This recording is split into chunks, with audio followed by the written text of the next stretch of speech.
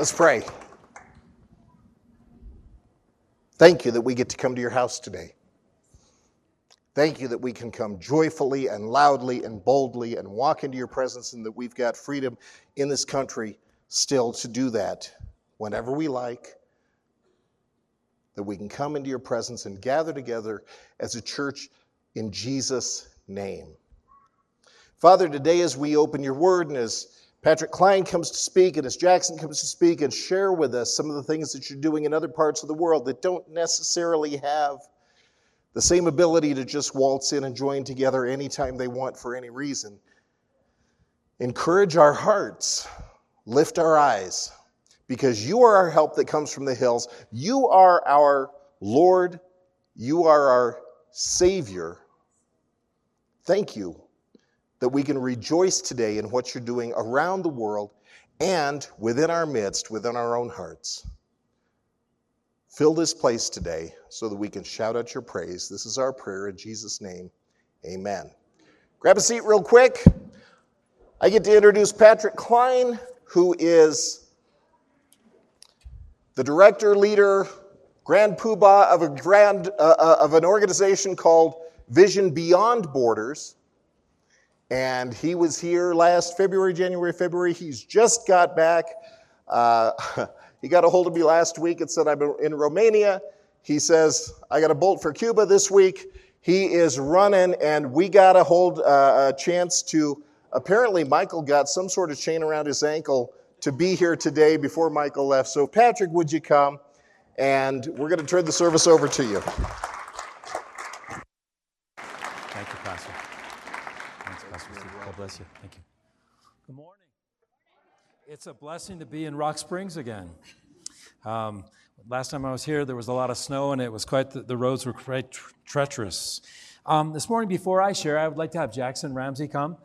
Jackson's from here in Rock Springs, and he was just recently in Southeast Asia, so I came to share for a few minutes about his trip. Good morning. My name is Jackson Ramsey. I know several of you guys here. I'm related to some of you guys. But I grew up in Rock Springs, went to Rock Springs High School, went to University of Wyoming. So February, a few months ago, Patrick Klein comes to my church and he presents. And a few weeks before that, our pastor was like, yeah, Vision Beyond Borders, the director's coming to speak. I was like, oh, cool. What do they do? He's like, oh, they smuggle Bibles into communist countries. I was like, cool. Never heard of them. And then one day I was like, wait a second. Yes, I have. I heard Patrick Klein on a radio interview once on my lunch break driving home. And I was like, wow, smuggling Bibles, this sounds interesting. So I actually emailed the organization. This kid calls me. He's like, oh, yeah, dude, you should go. You should go on a trip. Smuggle Bibles. I was imprisoned. It was awesome. I was like, all right. So, I kicked around. I ended up doing nothing. A few years before that, I read a book on Laos out of nowhere. I was like, oh, I don't know where Laos is. Don't know where that, probably couldn't find it on a map. So I read this book. Patrick Klein comes and speaks, then he comes up to me in church and he's like, hey, you want to go on a motorcycle trip to Laos with me? And I was like, so I read a book on Laos, hear him on a radio, email his organization. Grew up riding dirt bikes on White Mountain in Rock Springs. And then the director of this organization comes and personally invites me on a trip, smuggling Bibles into Laos on motorcycles. I was like, all right, Lord, I guess I'm supposed to go.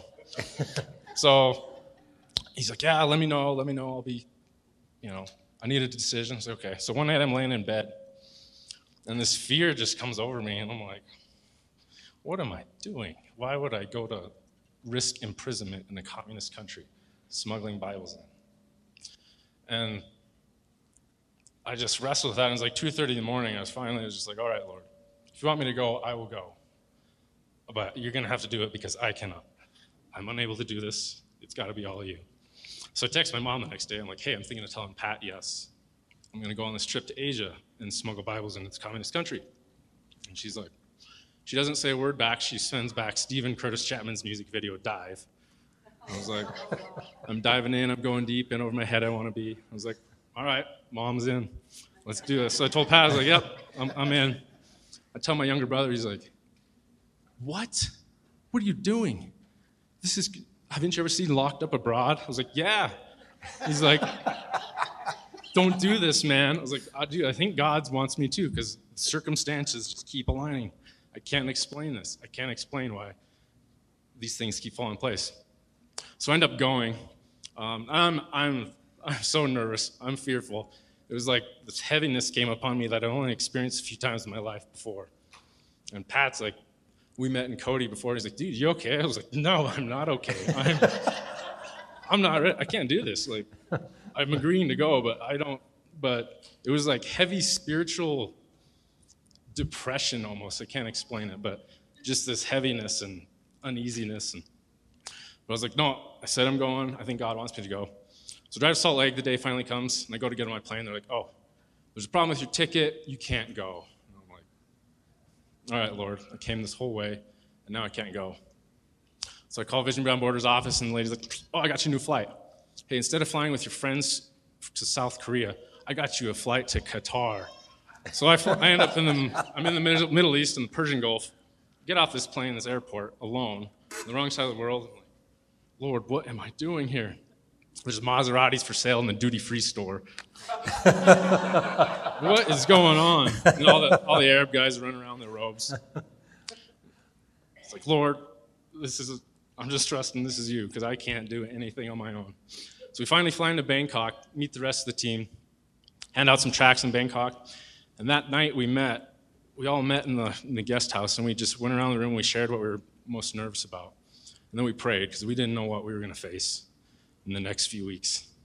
So the next day we load up all our luggage with Bibles. We load them in this van, and this van is so squatted down that the drivers were taking pictures of the van, and they were like, they didn't know what was in the bags. We didn't tell them.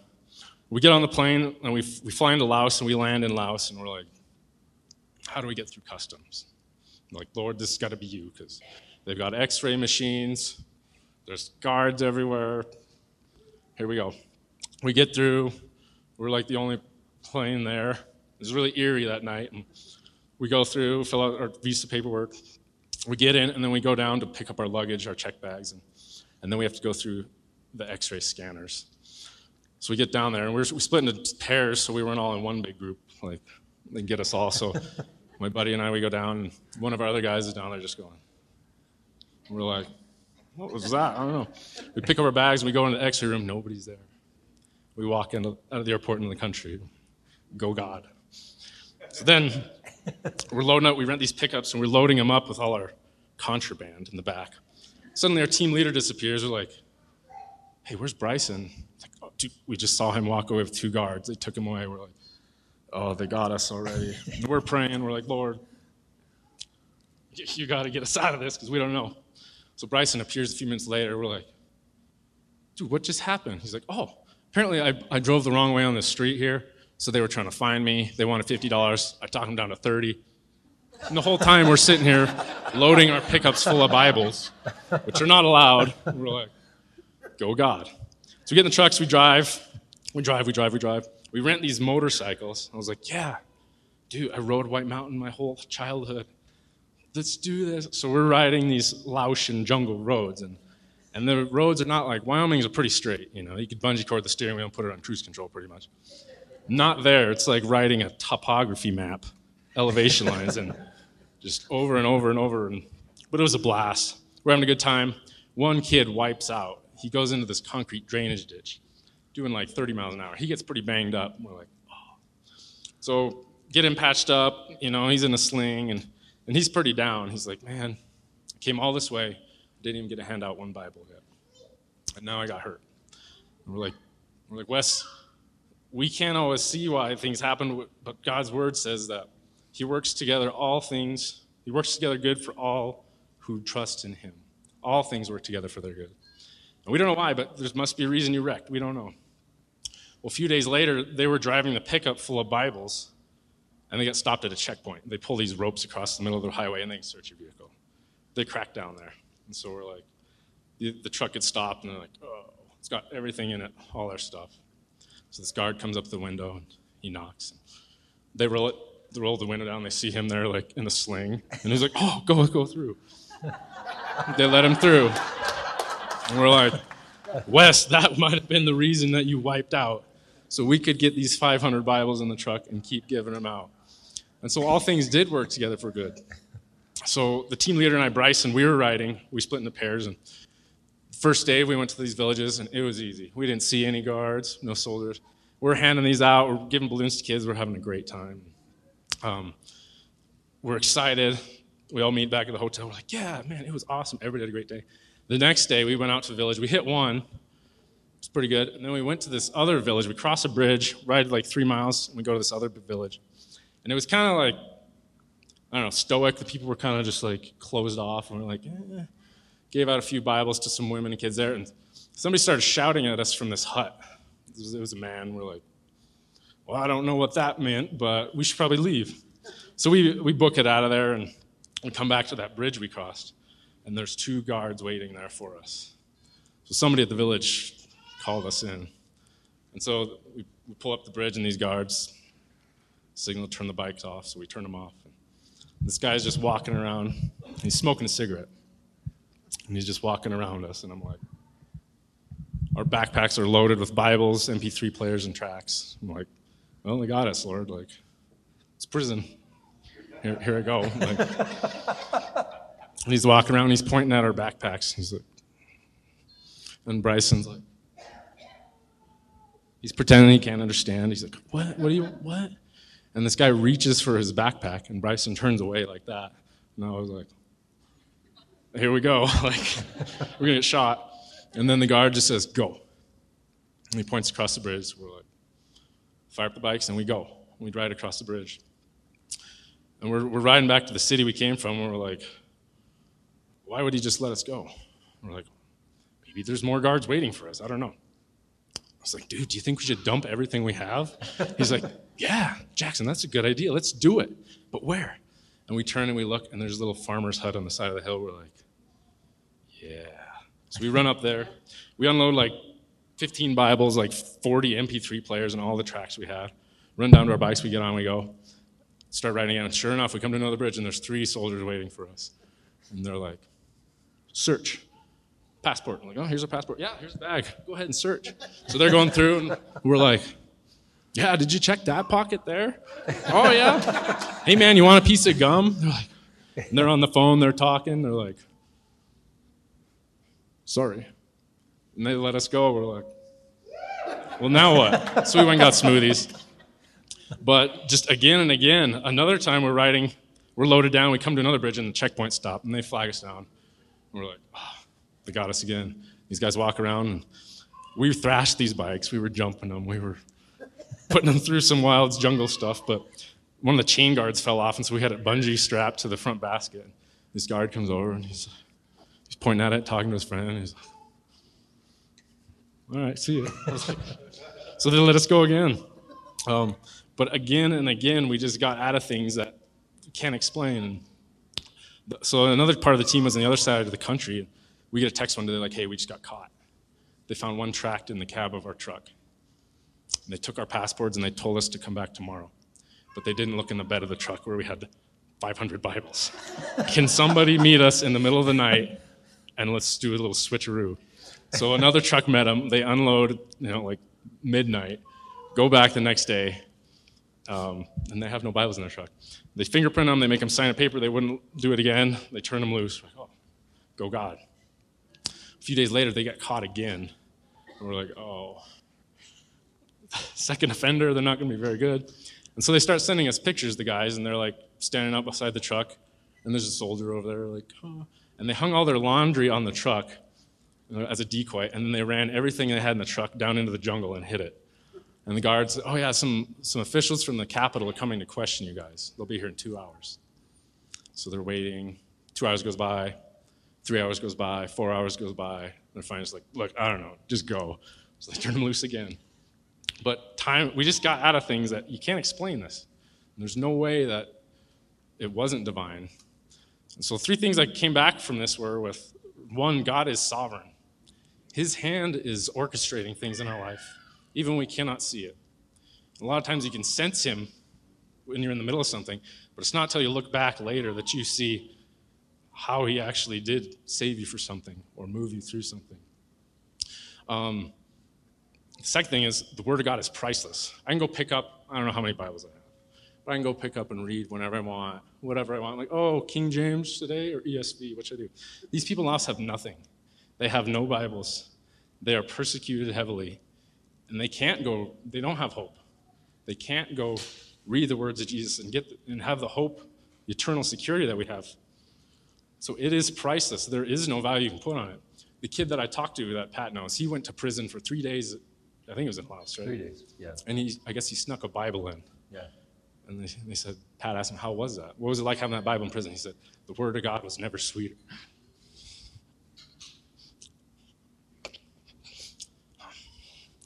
And the third thing, prayer is effective.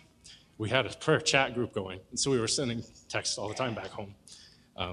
Luckily, my mom was not on it, because she would have been very worried if she saw what was going on, but I didn't know about it, or else I probably would have had her on it. But we had people praying the whole time, and we say, hey, we got caught, this happened, and people back in the U.S. say, hey, we're praying for you. You got this. The Lord's got you. You are in good hands. He's with you. And God just brought us through all this. So when I'm flying over the Persian Gulf on the way there, I'm like, Lord, why am I doing this? What is going on? And I'm reading this book called The Green Letters that an old friend had given me, an old believer, and he had passed away last year. And I'm reading this part, and part of it just smacked me in the face. You ever read something in the Word, and it's almost eerie how it cuts you to the heart? Well, this was one of those instances. It wasn't the Bible, but it says faith is dependence upon God. And this God dependence only begins when self-dependence ends. And self-dependence only comes to its end with some of us when sorrow, suffering, affliction, broken plans, and hopes bring us to that place of self-helplessness and defeat. I was like, Lord, I was wondering why in my life I get broken, why I'm down. And I pray that I won't get broken. But that's when I'm receptive to you. This self-centeredness of my human nature. I wake up in the morning, what do I want to do for me today? What can I do today, to strive for myself? When God's saying, no, I want you to wake up and what can I do for him today? What do you want to do for the kingdom today? And to get me to stop looking at myself and focusing on him and the cross and spreading that to people, he needs to break me down and humble me. Because me in the flesh, I want to do what I want. I want to live this life the way I want to live it. But total surrender, when I turn it over to him, that's when he can use me, and that's when I'm willing to listen to him and be sensitive to the Holy Spirit. Amen. So that night when I was laying in bed debating on the going, I said, Lord, I give up. If I go to jail, I go to jail. If I die, I die, whatever. Take the reins, I want to do it. And that's when I was willing to do it, when I gave up on myself. That's the great paradox of life. You give up of yourself, and you find true joy and happiness and peace. Where when we strive for ourselves, that's when we're miserable. That's when we're not performing to what we think we should. And that's when we're not happy. But when we give ourselves up, that's when God can use us, and that's when we get true peace. So if anybody's interested in going for a trip, Timothy, you should come talk to Pat. I'd be happy to talk to you too. But it's life-changing to go see these people who have nothing, dirt floors, roofs. And I came back, we landed in Salt Lake City, and I went to a shopping mall with my niece, and I was just like, this is just, I'm like shocked coming home. It's like culture shock coming back to what I'm used to and knowing. But it'll change your life if you submit yourself to the Lord, and I need to do that every day. Every day I wake up, I say, Lord, break me down when I start falling in my own fleshful ways, seeking after what I want, Lord. Use me and crush this human nature I have, Lord. Surrender. Give it to you, Lord. Just take me and use me as you want, Lord. So that's my prayer, and I pray that you guys would seek that as well, and that the Lord would use you, because he will use you if you submit yourself like me. I got mental problems. I got issues. But he's able to use me, and he's able to spread his word through me. What more in life? What's the point of life? What else could you get in life? This fleeting life of mine, the word of God changed it. And the word of God is changing people across the world. So it's worth submitting your life to. Amen. Thank you. 1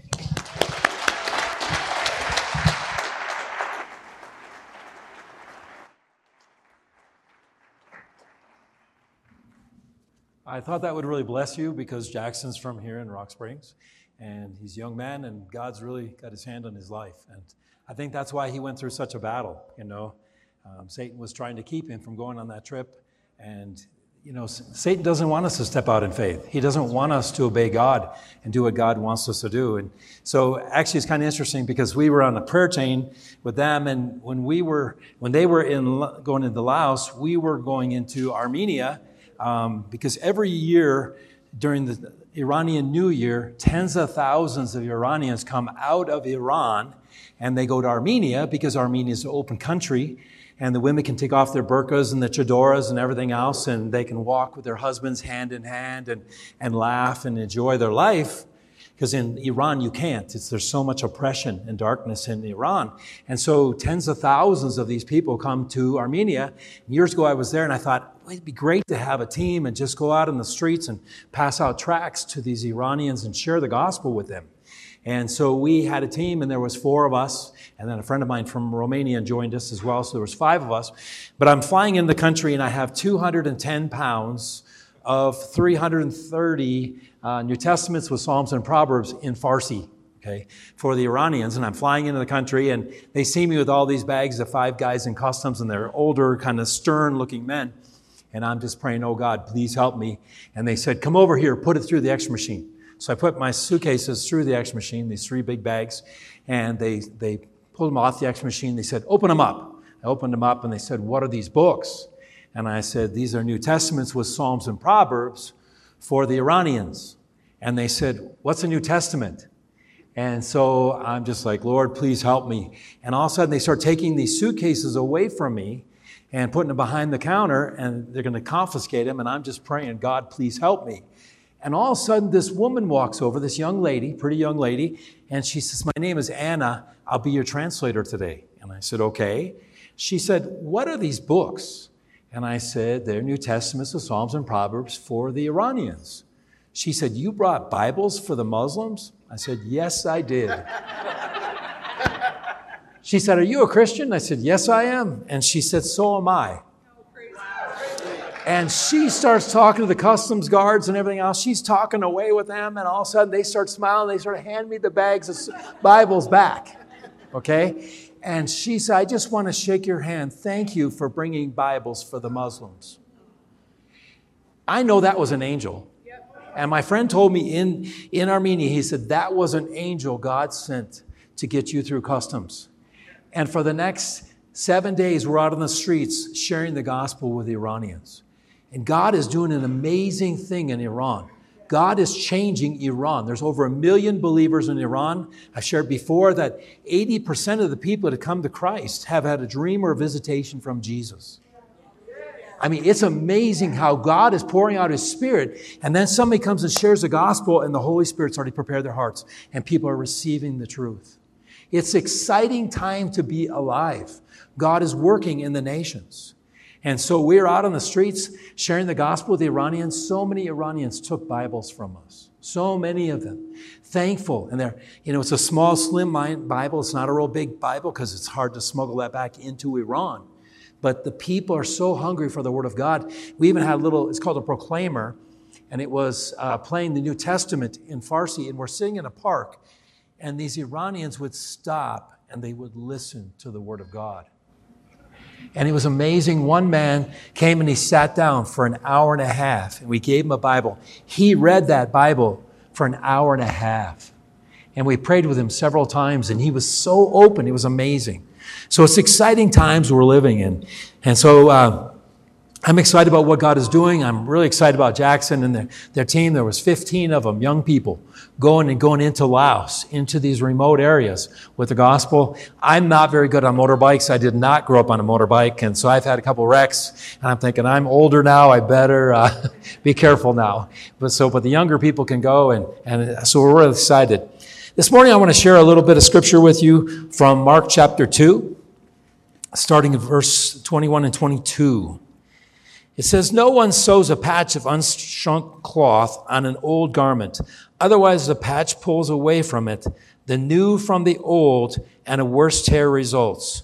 No one puts new wine into old wineskins.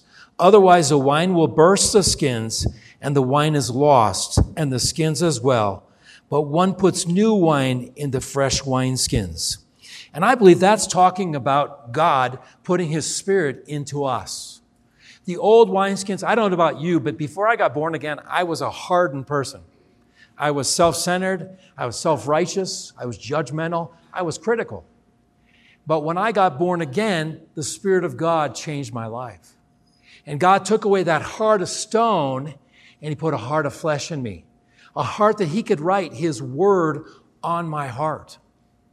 And he got rid of all those judgmental, critical mentalities and that religious self-righteousness. And that's what God wants to do in us, is pour new wine, the wine of the Holy Spirit, into us so that we are new vessels for God to work through. The world doesn't need to see more religion. Religion's killing them. Look at what's happening in Iran. The people are tired of the oppression in Iran. We heard about one Muslim guy who said to a friend, he was in Iran recently, he said to him, he said, Iran is a Muslim country. My name is Muhammad. Today I'm a Muslim. But one day soon, Islam's going to fall in this country, and I will no longer be a Muslim, and I will change my name. God is working around the world, but he wants to work through people that are yielded to him.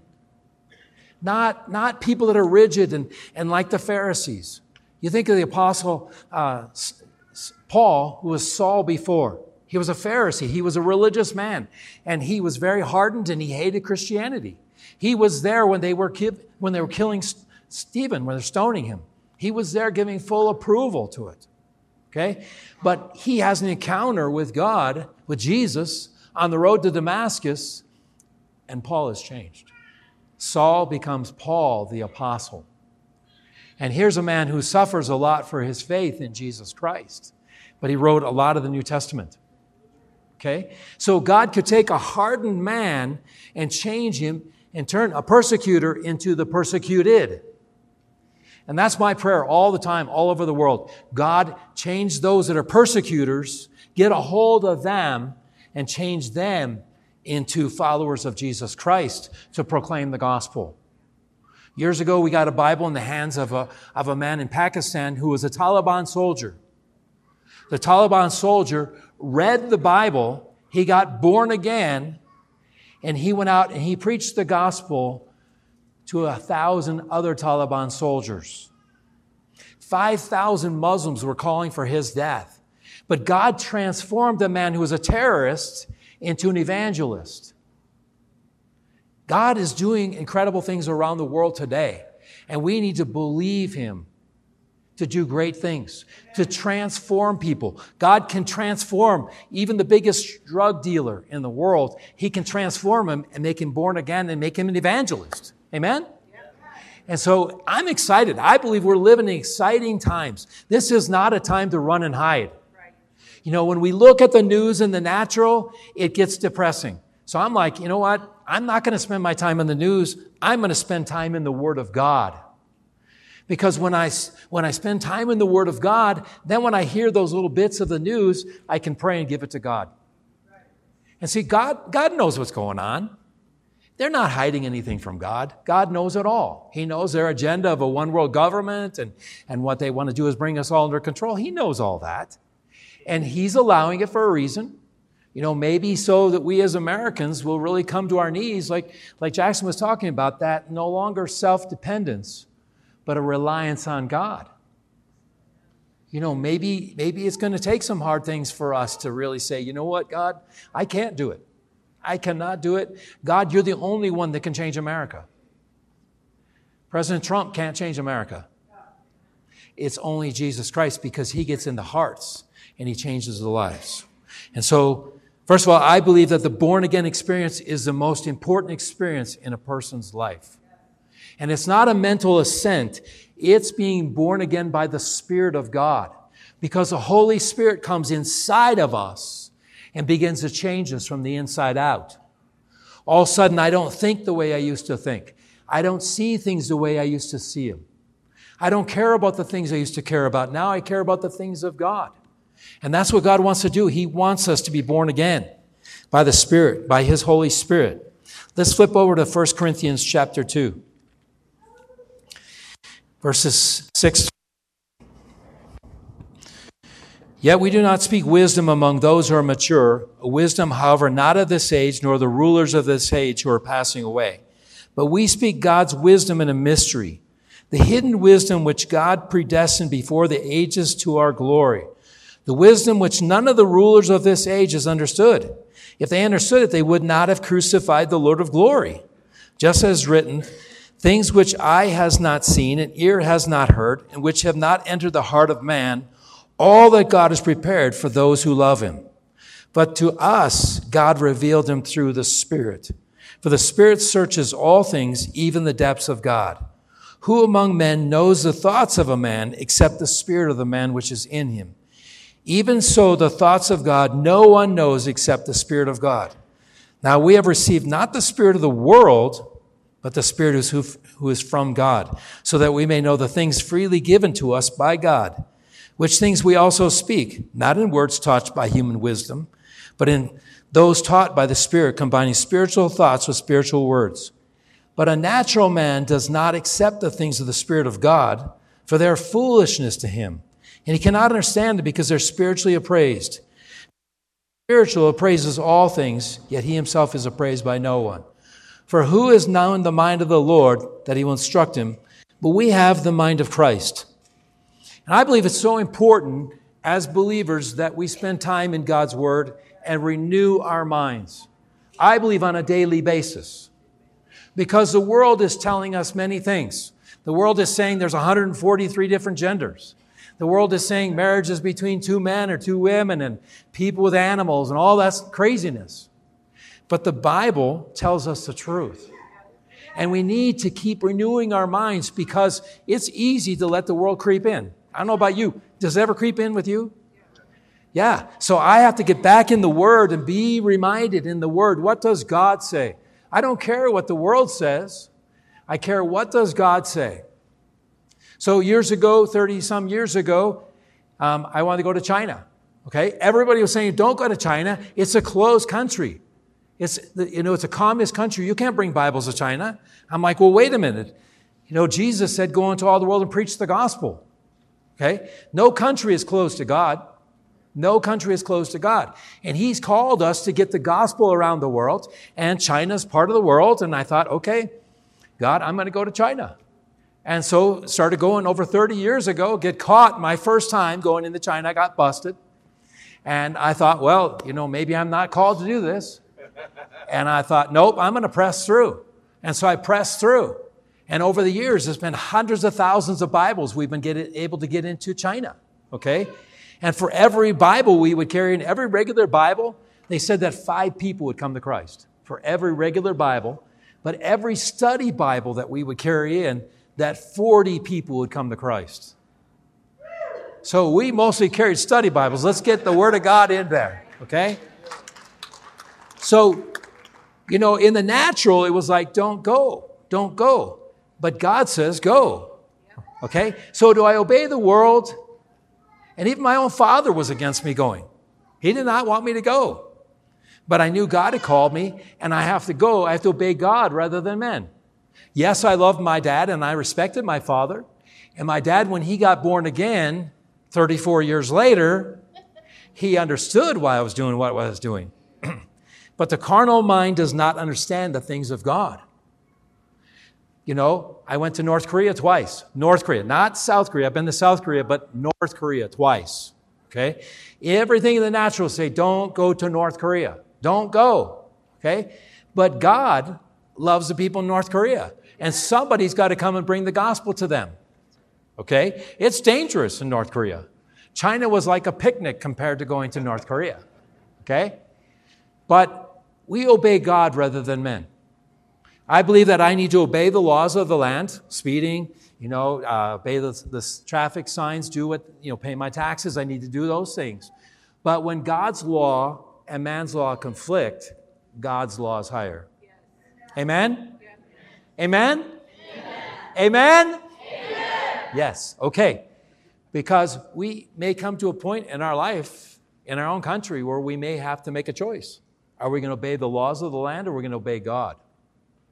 And that's what happens to our brothers and sisters all over the world. Even after the team came back from Laos, a couple weeks later, we heard about a pastor in another part of the country that was shot and killed for preaching the gospel in Laos. What did he do wrong? He did nothing wrong. The man ran an underground church. He wasn't telling people, he wasn't selling girls into trafficking, he wasn't dealing drugs. He was preaching the gospel, and the government didn't like it. But you know, he's in heaven right now enjoying his reward. Okay? So we have to see things through God's perspective, not our perspective. And that's why it's so important that I spend time in the Word of God renewing my mind so that I see what God sees and I know what God wants to do. For many years, we've been going to Cuba. Over 30 years, we've been going to Cuba. I'd like to show those slides, please. For over 30 years, carrying Bibles into communist Cuba, okay? And we would carry 5 or 10. I remember one time we brought a big load in, 800 Bibles. There was one suitcase they missed, but they took all of our Bibles from us, except for 60 Bibles they did not see. We had 5 sewing machines. We had thread, we had needles, we had fabric. The government took everything from us, cleaned us out, okay? So that they could take it away from us and then they could give it to the people in the name of the government and say, look how the communist government takes care of you. No, they don't care. They don't care about the people. But so we've been carrying Bibles. I'm going again Tuesday morning with a team. We're carrying in some study Bibles for the pastors. And we have a lot of medicine too, okay? But by the grace of God, we recently, can you send the next one, please? Recently, we were able to send a container with 37,000 Bibles into Cuba. Okay? In the natural, my mind would say, it's not going to happen. It's not going to happen. We've been knocking on that door. We've been praying for 30 years. God, please open this door. And all of a sudden, the door comes open. Okay? Because God is working in these last days. I believe He's bringing down every resistance to the gospel so that people can hear the truth and make a decision. Do I want to repent and turn my life to Jesus Christ? Do I really want to live for eternity, for what God has prepared for me? Or do I want to live for the flesh?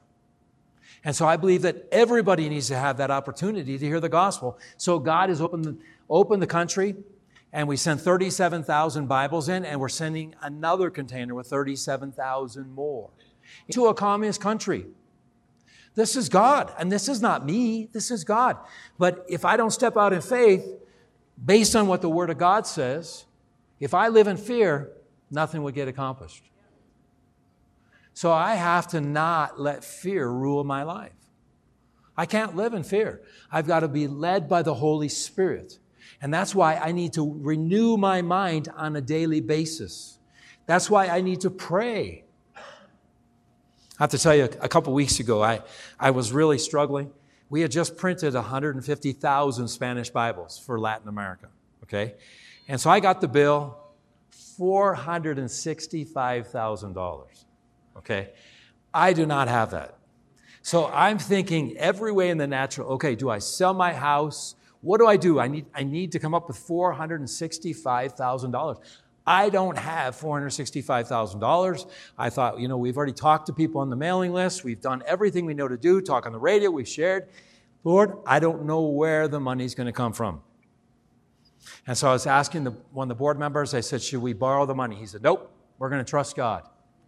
And I'm like, okay. So I confess to you, I was laying in bed that night, and I was like, Lord, I'm overwhelmed. Because a couple of weeks ago, I'd been in Turkey where they had the major earthquake. And in the city of Antioch, over 80% of the buildings collapsed. They say 50,000 people died. They said it's probably 500,000 people died in Turkey. Unbelievable, the devastation. I confess to you, I went back that night and I just cried. I said, God, I've never seen so much devastation in my life. A city of 1.3 million people and 80% of the buildings have collapsed. Many of those people were buried under the rubble. They weren't able to get them out. It's horrible. And I was laying in bed and I just said, God, I'm overwhelmed. I'm overwhelmed. I don't know what to do. And I just put my hand on my heart. I said, Lord, I just give you the situation in Turkey. This is so much bigger than me. I can't do it, but God, you can do anything. And then I said, Lord, I need $465,000 for these 150,000 Spanish Bibles. And I just, Lord, it's too big for me. I give it to you. And the Holy Spirit brought the scripture to me, not by might nor by power, but by my Spirit, saith the Lord. Zechariah 4:6. I can't tell you the peace that just flooded my heart. I went right to sleep. Next morning, I woke up, had my devotions, and I started to pray for those Bibles. And once again, not by might nor by power, but by my Spirit, saith the Lord. So I'm like, okay, Lord, I trust you. I went to work, and I was doing some emailing that morning. I get an email about 10 o'clock in the morning from a friend of mine, and he said, our church is going to give you $250,000 toward the Spanish Bible Project. $250,000. And then I'm talking to a man that I work with in Europe. He said, we're going to give you $100,000 toward that Spanish Bible Project. So in a matter of 4 hours, $350,000 came in. And we had enough money in the account, we were able to pay off the Spanish Bible Project. Praise God. Praise God, yes. So my natural mind says, no, don't do this, don't do this. But the Spirit of God says, yes, yes, trust me, trust me. So when I started over 30 years ago carrying Bibles into China, it was 20 Bibles in a bag. Now we're working on distributing 410,000 Bibles throughout Latin and South America, and we have 25,000 more that are going to Laos. I mean, only God. This is not me. This is God. This is God working because He wants me not to depend on myself, but on Him. As Jackson said, it's not us. It's depending on Him. And when we step out of our comfort zone and we step out of our flesh and we say, Lord, have your way, God can do incredible things in and through our lives. Amen? Let's look at Romans chapter 8. So in the natural, I look at these countries and I say, there's no way. So when I was in Armenia a couple of weeks ago, there's 89 million people in Iran. 89 million people and 1 million believers. Now, I know a lot of people are saying, I want to be raptured out of here. I want Jesus to come now because life is getting tough in America. We got it good. We really do. I mean, it may be a little bit of pressure here, but it's not like what our brothers and sisters around the world are facing, okay? And I don't want to be raptured out yet. I want to see God move in the world because God wants to save people. So if we all went out, today, most of the people in Iran would go to hell. And many of them have never heard the gospel. In Turkey, there's 86 million people and only about 6,000 to 8,000 Christians.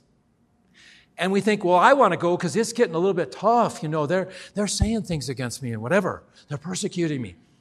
And we just say, I don't care about the people in Turkey. I just want to go. I want to get out of here because it's getting tough. No, it's like, Lord, I want to be here to be used to minister to people the gospel.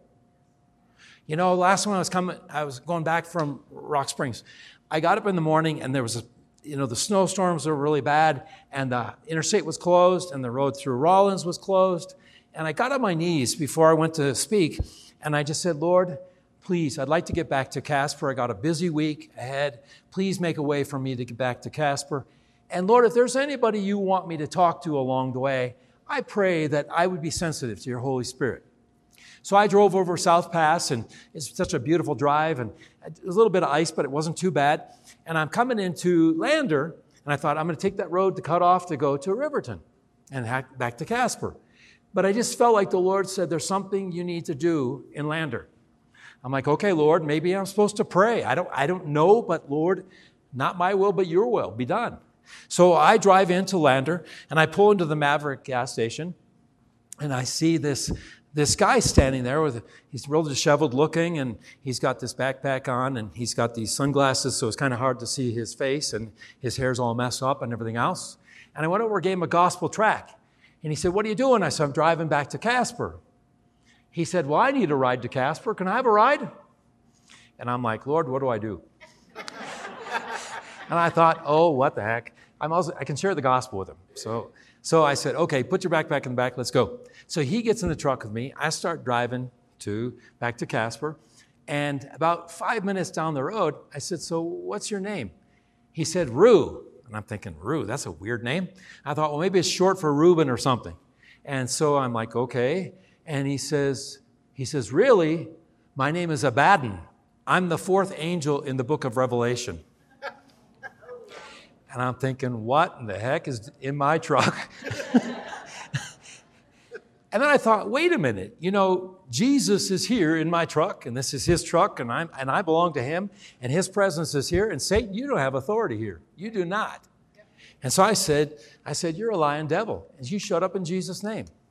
He said, don't talk to me right now. I'm talking to Michael, the archangel, Gabriel, and God. They're all angels. I said, shut up, you're a lying devil. God is not an angel. He created the angels. And I'm like, what in the world? And so I got the Christian music on real low, and I'm praying, just praying the whole way. I'm like, God, there's a reason he's in my truck. There's a reason, and Lord, I pray, whatever you want to do. And so I'm trying to minister to this guy, and in my mind's eye, I'm driving, and I'm thinking he's going to grab the steering wheel, and we're going to go off the road 70 miles an hour. And I'm just praying. So I texted a friend of mine, and then we stopped. He said he wanted to get something to eat in Shoshone, so I stopped to take him to the Maverick. He went in the Maverick, and I'm like, I just want to leave his backpack and drive off. But I just felt the Lord said, he's in your truck for a reason. So I called a friend of mine. I said, please pray. She's praying. Asked other people to pray. So we get to Powder River, and the road was horrible. I mean, you know how the wind blows and ice on the road and everything else. And we're going 10 miles an hour, okay? And every once in a while, this guy would throw his head back, go, and I'm like, okay, Lord, Satan has no authority here. Lord, I pray you break into the situation. And so we're in Powder River, and I said to him, he said, thank you for the ride. And I said, you're not very thankful. Oh, I have to back up a second. When he first got in, he had these sunglasses on. He says, look at these sunglasses. God gave them to me, or maybe Satan gave them to me. He stole them from the Maverick gas station. Like, who the heck is in my truck, And so anyway, he said, thank you for the ride. I said, well, you never did tell me who your real name is. And he said, my name is Reed. I'm like, okay. And I said, so, Reed, you didn't even ask me what I do. He says, are you one of those preacher people? And I said, well, I'm actually a Bible smuggler. And he said, I have a friend named Sam. He's a Bible smuggler too. I said, Sam Thies? He's like, yeah, Sam's my best friend. So I call up Sam. I said, Sam, guess who's in my truck? He said, Reed. And he said, how did you get in your truck? And I started talking to him, and they're talking back and forth. And so this young man said, can you take me to the rescue mission? I'm like, okay, in Casper. And so my friend Sam says, I brought Reed to your house 3.5 years ago for you to minister the gospel to him. He looked totally different when I met him 3.5 years before. I didn't even recognize him at this time. So I take him to the rescue mission, and I just felt the Lord said, put your hand on his shoulder and pray for him. So I put my hand on his shoulder and I said, Lord, I pray for Reed. Lord, you love this young man. I don't know how he opened the door to Satan, but I ask that you would close every door. I pray that Jesus, he would have an encounter with you, that he would never, ever be the same. Yep. When he got out of my truck, he was a totally different person. Hallelujah.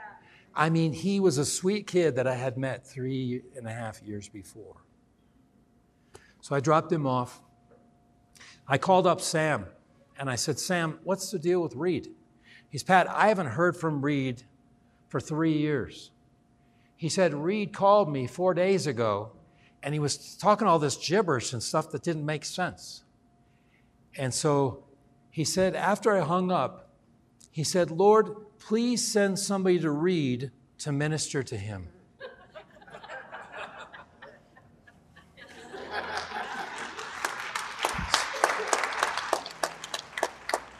See, God loves people. He loves people, and he wants to use anybody that's available to be used to minister to them.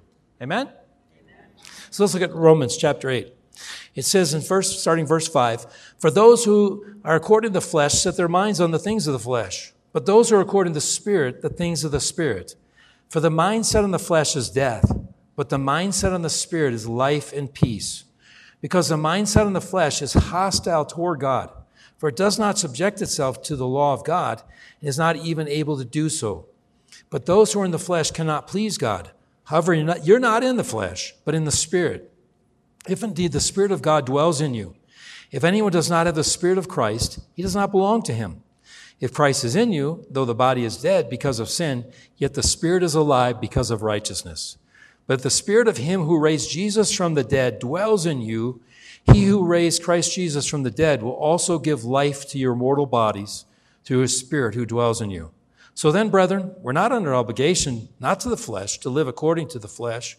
For if you're living according to the flesh, you must die. But if by the Spirit you're putting to death the deeds of the body, you will live. For all who are being led by the Spirit of God, these are the sons of God.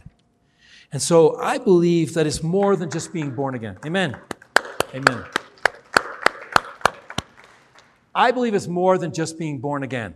You know, it's the most important thing in our lives to be born again, to have that new birth in our life. But God doesn't want us just to stop there. He wants to do so much more in and through our lives to bring Him glory. He has a plan and a purpose. It says we are His workmanship created in Christ Jesus for good works that God prepared beforehand that we would walk in them.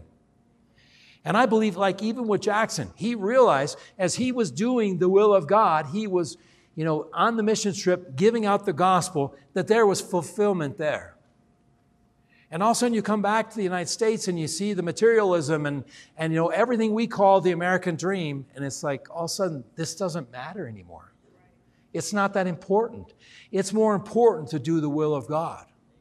It's more important to have the mind of Christ and to be led by the Holy Spirit. Can you imagine the world if every Christian were completely sold out to Jesus and we're all being led by the Holy Spirit? The world would be a different place. Yes, it would. It would be a different place. Okay? And that's what God wants to do, is God wants to work through all of us. I believe we're getting ready to see the greatest move of God that the world has ever even imagined, can't even imagine. Okay? We've seen some revival. We've heard of revivals in the past, but I believe God's getting ready to pour out His Spirit on all flesh. He says in the book of Joel, in the last days, I'm going to pour out my Spirit on all flesh. Okay? And I think we're seeing a taste of it in the Islamic world where people are having dreams and visions. But I believe it's going to happen all over the world. Okay? And I believe we as a church need to get ready. We need to get ready. Like when I was in Armenia a couple weeks ago, I'm like, Lord, we need to get ready. We need to have 30 million Bibles ready to go into Iran. When the door opens, we're sending Bibles in by semi-loads because people need to have the truth. They need to have the truth so that they can follow Jesus Christ and they won't be deceived when the cults come in, because they'll come right behind them. They'll come in right away. So we've got to get people grounded in the Word. When I lived in Hong Kong, I'd see those big container ships. The big ones, and they got maybe 100 or 200 containers on them. I'm like, Lord, I would love to see a container ship full of Bibles going into China. Is that too hard for God? No. And it's like, Lord, help me. And I was saying this the last couple of weeks. Lord, help my unbelief. Lord, I'm struggling for 465,000. What happens when God says, okay, I want you to print 30 million Bibles for Iran? I'm like, God, whatever you want. It's not me. It's you that are doing it. I just want to be a willing vessel for you to work through. I don't want to limit God. A friend of mine said in Bible school, she said, when we stand before God, we're going to see all the opportunities we had and all the opportunities we missed. And we're going to wish we'd had stepped out in faith more often. And I'm like, Lord, I don't want to be one that has regrets. I don't want to be one that says, Lord, I wish I would have trusted you more. I want to be one that says, Lord, I saw you do great things. And I believed you, and you did great and mighty things. And so I don't want to live this small Christian life. I want to live a life that's full of the Spirit of God, that He can work through me. That, I read the Bible. It talks about even with Joshua. He spoke to the sun, and it stood still. That's amazing. Have we ever prayed that? I have a friend that lives in Denver, and she said there was a tornado coming down, and she went out and she said, I rebuke you in the name of Jesus, go back up in the air. And all of a sudden the tornado dissipated in the sky. See, God has given us authority as believers, but we need to use that authority. It doesn't do us any good if we say, well, I got authority, but I'm not going to use it. You know, I'm going into countries and I'm saying, God, you love these people. Lord, save these people. I'm in Turkey a couple of weeks ago, and the Turkish people, because of the earthquake, there was 3 earthquakes at one time, the people thought it was the end of the world. The Muslims even were scared, like what's coming? And, you know, the cell phones went down for 3 days in the earthquake area. This one girl was calling her dad, Dad, please come and help us. Mom and I and our sister are trapped under the rubble. Dad, please come and help us. Dad, it's starting to snow. Dad, please, it's getting cold. Dad, Mom says, let's huddle together because it's really cold. Dad, please come and get us out. Dad, and then she's, Dad, Mom's not moving anymore. Mom's gone. Mom, Dad, I can't fight anymore. I'm going. Can you imagine? And then your cell phone comes up 3 days later, and you have these voicemails from your family that are trapped under the rubble. And you know what the Muslim leaders said? This was the judgment of Allah for these people's sins. Well, what it does, it turns more people away from Islam. And people are saying, okay, if this is the God of Islam, I don't want that God. And so now people in Turkey are crying out for the truth. And it's like, Lord, show us your strategies to reach the people in Turkey. And I couldn't believe it. After we'd been in the earthquake area, I met one guy in the airport in Adana. It's a big city close to where we flew into. And I met this young man, 26 years old. He works for the Navy. And I said, sir, I'm really sorry what happened in your country. I just want you to know there's a lot of Christians in America who love you, and we're praying for you. And he was doing all that he could to keep from crying. He said, my city's been wiped out. My family's okay, but my city is destroyed. And we were able to give him a New Testament, and he thanked us for it. And even the last couple of days, we were out on the streets, and we talked to people, and we pray for people and give them, and people were so receptive to the gospel. I believe that God is working situations and circumstances, is allowing things to happen so that people everywhere will cry out to Jesus. And I believe we as a church need to be ready, saying, God, use me, prepare me, use me so that I have your mind in your heart. When you tell me to go to the bank and talk to the bank president about Jesus, I'm ready to go. When you tell me to talk to the checker at the grocery store, I'm ready to go. You know, when I'm walking down the aisle in Walmart and you give me a word of knowledge about somebody, that I'll step out in faith. See, God wants us to be tuned in to His Holy Spirit, because it's not God's will that any perish, but that all come to repentance. Amen? And so He wants to use every one of us. None of us is any better than anybody else. We all just need Jesus. We all need a Savior. We all need Jesus, but God wants to use all of us. I believe this last harvest of souls, God is going to use His whole church to bring in the harvest. Amen? So I want to encourage you, we are living in exciting times. This is not a time to run and hide. It's not a time to live in fear, but this is a time to say, God, you're doing a great thing in the earth, and I want to be a part of it. Here am I, Lord, send me. Amen? Let's pray. Father, I just thank you for this church. I thank you for this church that it's just ordinary faith. And that's what you're looking for, is ordinary faith. People that are just ordinary people. That people that just love Jesus, that love the Word of God and want to be used by you. And so, Father, I ask that you would stir our hearts today. That we would say, Lord, I may not be an eloquent speaker. I may not be really talented or gifted, but Lord, I just love you, Jesus, and I want to be used to touch people's lives, to bring the gospel to people, to see captives set free, to see lives transformed. Thank you for that opportunity to read. Thank you for what you're doing in Cuba. Thank you for what you're doing in Iran and Turkey and China. Father, you are working all over the world. We may not see it, but I pray we begin to see what you see and have your heart for people. And Lord, I pray that you would use everyone in this room, that you would use us, and even those watching, that, Lord, you would use every one of us to help bring in the harvest. Because, Lord, you love people. We thank you, Lord. We love you, and we praise you in Jesus' name. Amen. God bless you.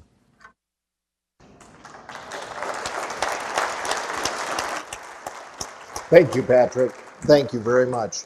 Listen, if you need to go, know that God goes with you. We're going to sing one song. We're going to close. And before we do, I want to tell you this. We as a church have partnered with Vision Beyond Borders because we believe in the work that they're doing. As Jackson pointed out earlier, there is opportunity, and maybe you were unaware or maybe you haven't considered, there's opportunity for you to go as a partner around the world with Vision Beyond Borders and change someone's life just by you being there and taking the gospel of God that is within you and the word of God that they smuggle everywhere. Maybe you've never considered it. Maybe your vision is not that big. Patrick's wasn't. 20 Bibles his first time he snuck into China. Now they're talking 3 million. God will use the opportunities that you give him to change your life and to build your faith. And I invite you, he's going to be here, especially if that's of interest to you. Talk to him. Talk to Jackson. Get a perspective from someone that's local here. If you would like prayer today, there will be someone to meet you at the tables over here. We would love to pray for you. But as we close with this final song, I ask that you consider taking a daily moment just to pray a blessing on Vision Beyond Borders and the work that they're doing, taking the gospel around the world to places that are, by all intents and purposes, close to that. So stand with us as we close.